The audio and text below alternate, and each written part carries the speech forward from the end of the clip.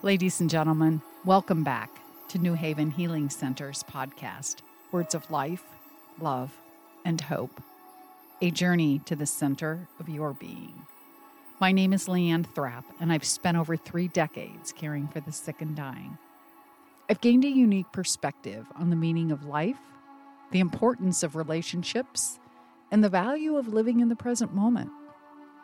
I hope to inspire listeners to think more deeply about their own lives, relationships, and priorities, and find meaning and purpose during life's messiness, challenges, transitions, and, let us not forget, beauty.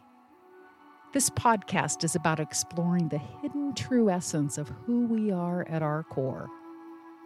As we embark on this journey together, let us open our minds and our hearts to the possibilities that lie ahead. Let us connect with each other and the world around us as we strive to discover the beauty and richness that life has to offer. In our last episode, we discussed what happens when we get stuck in our head, hold grudges, resentment, and feel so helpless when life doesn't go as planned. Also, how the metaphor of the butterfly transformation emphasizes the idea that personal growth involves discomfort and a willingness to let go of the familiar. It symbolizes the courage to embrace change, the beauty that can emerge from vulnerability, and the potential for a more vibrant and expansive existence. It's not about trying to turn life's messiness into a positive. The positive is the butterfly that naturally emerges if we leave it alone. This reminds me of the butterfly story. A man found a cocoon of a butterfly. One day a small opening appeared. He sat and watched the butterfly for several hours as it struggled to squeeze its body through that teeny tiny hole. Then it stopped, as if it couldn't go any further. So the man decided to help the butterfly. He took a pair of scissors and he snipped off the remaining bits of the cocoon. The butterfly emerged easily, but it had a swollen body and shriveled wings. The man continued to watch it, expecting that at any moment the wings would enlarge and expand enough to support the body. Neither happened. In fact, the butterfly spent the rest of its life crawling around. It was never able to fly. What the man in his kindness and haste did not understand, the restricting cocoon and the struggle required by the butterfly to get through the teeny tiny opening was a way of forcing the fluid from the body into the wings so it would be ready for flight once that was achieved. Sometimes struggles are exactly what we need in our lives. Going through life with no obstacles would cripple us. We would not be as strong as we could have been, and like the butterfly, we would never fly. So you see, trying to manipulate helplessness, loss, and hurt is cutting the cocoon open instead of trusting the process. Let's face it, most people want to skip over the cocoon phase, the vulnerable, helpless, uncertain, waiting, ambiguous stage, especially when we hurt. We are a quick fix society, aren't we? You have pain? Take a pill. Depressed? Here, take another pill. Anxiety? We've got another pill for that. So we try to numb out with numbing agents. Or we wait for friends and family who want to swoop in and rescue you. Staying in the cocoon symbolizes a period of seclusion, protection, and nurturing.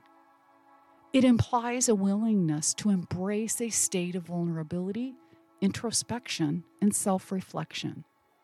It is a time when individuals consciously retreat from the external world to process their emotions, experiences, burdens, baggage, and inner conflict.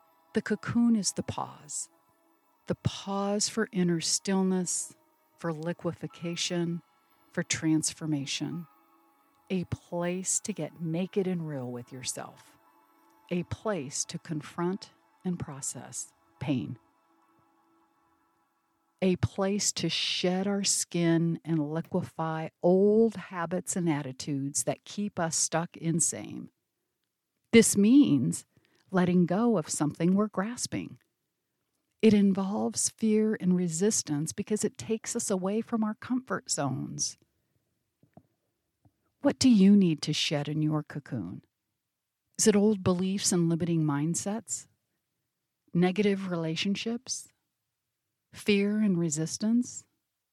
Past traumas and emotional baggage? Do you need to shed comfort zones? Attachment to outcomes? Self-identity and labels? Busyness and overcommitment? Maybe it's judgments and resentments. Need for external validation. As one emerges with their pain and experiences, they can develop a deeper understanding of themselves, their emotions, and their patterns of behavior. So peace and pain. Why not peace or pain? Oh, the power of that three-letter word, and, lies in its ability to convey a sense of inclusiveness or combination. When we use and, we emphasize the idea that both elements are present or relevant simultaneously. Peace and pain implies that the two concepts are not mutually exclusive and can coexist or be intertwined. Conversely, peace or pain represents a sense of exclusivity or differentiation. When we use or, we imply that only one of the options can be present. And opens us up, moves us into a spiritual dimension.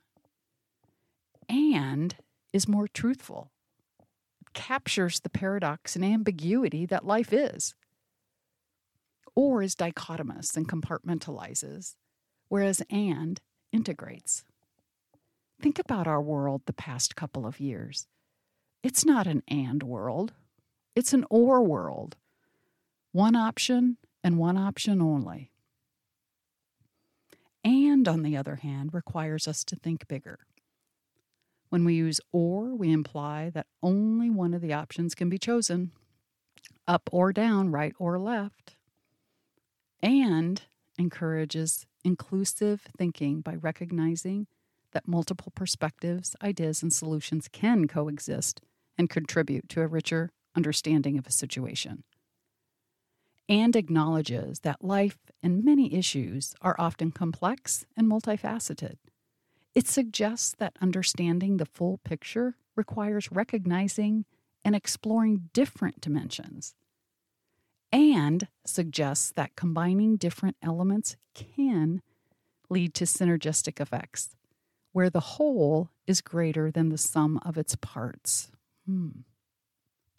Sometimes the power of and is about embracing paradoxes and finding a balance between seemingly contradictory ideas or qualities. This takes us into that spiritual dimension and is more truthful. Peace and pain represents contrasting states of experiences where peace is associated with tranquility, harmony, and a sense of well-being, while pain is linked to distress, suffering, and discomfort. Juxtaposing peace and pain acknowledges that they can coexist within a person's life, or even within a particular moment or circumstance. It recognizes that even in the midst of pain, it is possible to find moments of inner peace and acceptance. Similarly, even in times of peace, there can still be underlying pain, unresolved issues, or challenges. This juxtaposition reflects the complexity and multidimensionality of the human experience. It acknowledges that life is often a mix of both joy and sorrow, comfort and discomfort, and that these contrasting elements can be intertwined and coexist within us. It's important to note that the ability to hold opposing ideas in the mind does not necessarily mean that a person accepts or endorses both ideas equally. It can simply reflect an acknowledgement of their existence and a willingness to consider different viewpoints or possibilities. On 2 separate occasions this week, I was reminded how these opposing ideas emerge, often with grief and loss. The first was a newspaper article where a young mother of 6 lost her husband in a farming accident. She writes the following: "Learning how to walk on a grief journey has many dimensions. When the subject came up, I was spellbound, soaking in what was being shared. The importance of facing the pain and being sad was mentioned right along with the depth of God's deep provision if we surrender to it." The second occasion was while texting a family member who was with her 2 daughters preparing the memorial service for her dying husband and the girl's father. She writes, "The girls and I are at the hospice house working through choices for a service. We keep interrupting ourselves with old family stories and get to laughing and not making headway. Ladies and gentlemen, this is peace and pain sitting side by side. We need more and in our world. The and makes us all better. And makes all the difference. And makes the world a better place." Letting go of hurt often involves opening up and being vulnerable. Many people fear that by letting go, they will expose themselves to further pain and that they might lose control. They might believe that holding on to their pain provides a sense of security and protection. I mean, think about it. Cocooning is about letting yourself feel the helplessness and let go of the fear of change and accepting limitations. What would that look like for you? I'm going to let you in on a secret. There is a place inside you that already knows how to hold pain and peace together without fear. Birthing more and more of you into this world where you are able to straddle your humanness and your beingness. It's a cocooning process. And the more you learn how to let go of fear of pain, the less you will need your numbing agents. The more you learn how to feel your pain, the more secure you will become in your own skin. When I finally busted out of my cocoon, I realized I wasn't fulfilling my life purpose and love. I spent the majority of my nursing career chasing something that I discovered was in my very own backyard. I quit my full-time job and decided it was time for me to throw my song into the river and release something I was holding on to for 25 years. New Haven Healing Center. I needed to allow my music to flow and be shared with the world, and not be afraid of criticism or rejection. Don't wait. Life is just a moment in time. Every single day, I hold space for people who are dying. People forced to live in the now. People forced to lay burdens down. People forced to say, "I'm sorry," or "I forgive you," or "I forgive myself." People forced to complete anything undone or unsaid. What might happen if you stop crawling around for years like a caterpillar and trust what is next? Trust that the cocoon is a safe place for dramatic change. Get real with yourself. It's time to birth more you into this world. Today, not after your kids grow up, or you have enough money, or you get the perfect job, or you leave a dysfunctional relationship. Why wait? Birthing more you into the world can be a profound and transformative experience. It involves bringing forth and giving life to something that has been incubating within your heart, mind, and soul, waiting patiently for the right time and conditions to emerge. You know what you need to do. Do it. Many of you contacted me after my last episode and said, I know what I need to do. Well, friends, if not now, when? Step 1 begins with a realization, an awakening to the fact that there is something significant within you that demands attention and expression. This initial recognition can be a powerful and emotional moment as you come face to face with the depth of your deepest self, your soul self. This introspection involves creating space in your life to reflect, contemplate, and reconnect with your inner voice. It does require courage to confront any fears, doubts, or external pressures, or people that may have prevented you from pursuing you, from connecting with you. You may experience a renewed sense of purpose and alignment with your true self as you witness your dream transforming into a tangible reality. The joy and satisfaction derived from pursuing your passion and bringing your dream to life can be incredibly rewarding and empowering. Here are some actions you can consider. Pay attention to your emotions, thoughts, and physical sensation without judgment. Remember, where your thoughts go, so goes your energy. Embrace the truth that peace and pain are both part of the human experience. Accept that pain is not something to be avoided or suppressed, but rather acknowledged and understood. Engage in deep introspection and self-reflection. Explore the root of your pain and the sources of your peace, and explore practices that help integrate peace and pain simultaneously. It may be meditation, yoga, mindfulness exercises, journaling, whatever that might be for you. Take proactive steps to heal past wounds and traumas. Seek support from a therapist or counselor if needed. Practice forgiveness, self-care, and self-compassion to nurture your emotional well-being. We will discuss self-compassion in our next episode.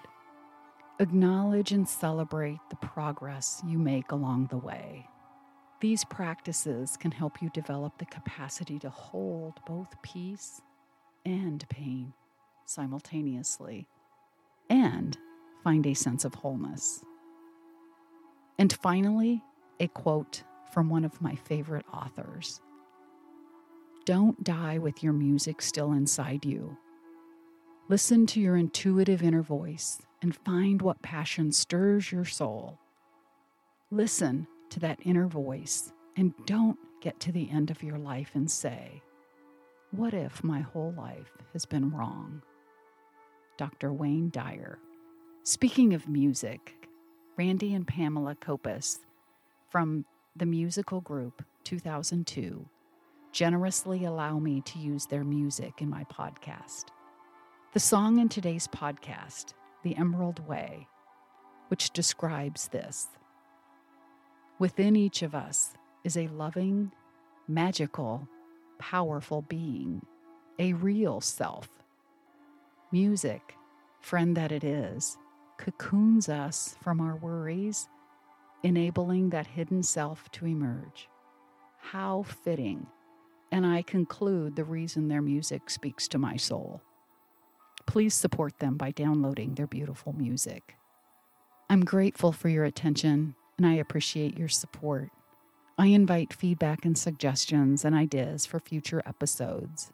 Next up, self-compassion. Watch for the next episode on July 9th. Until next time, stay beautiful.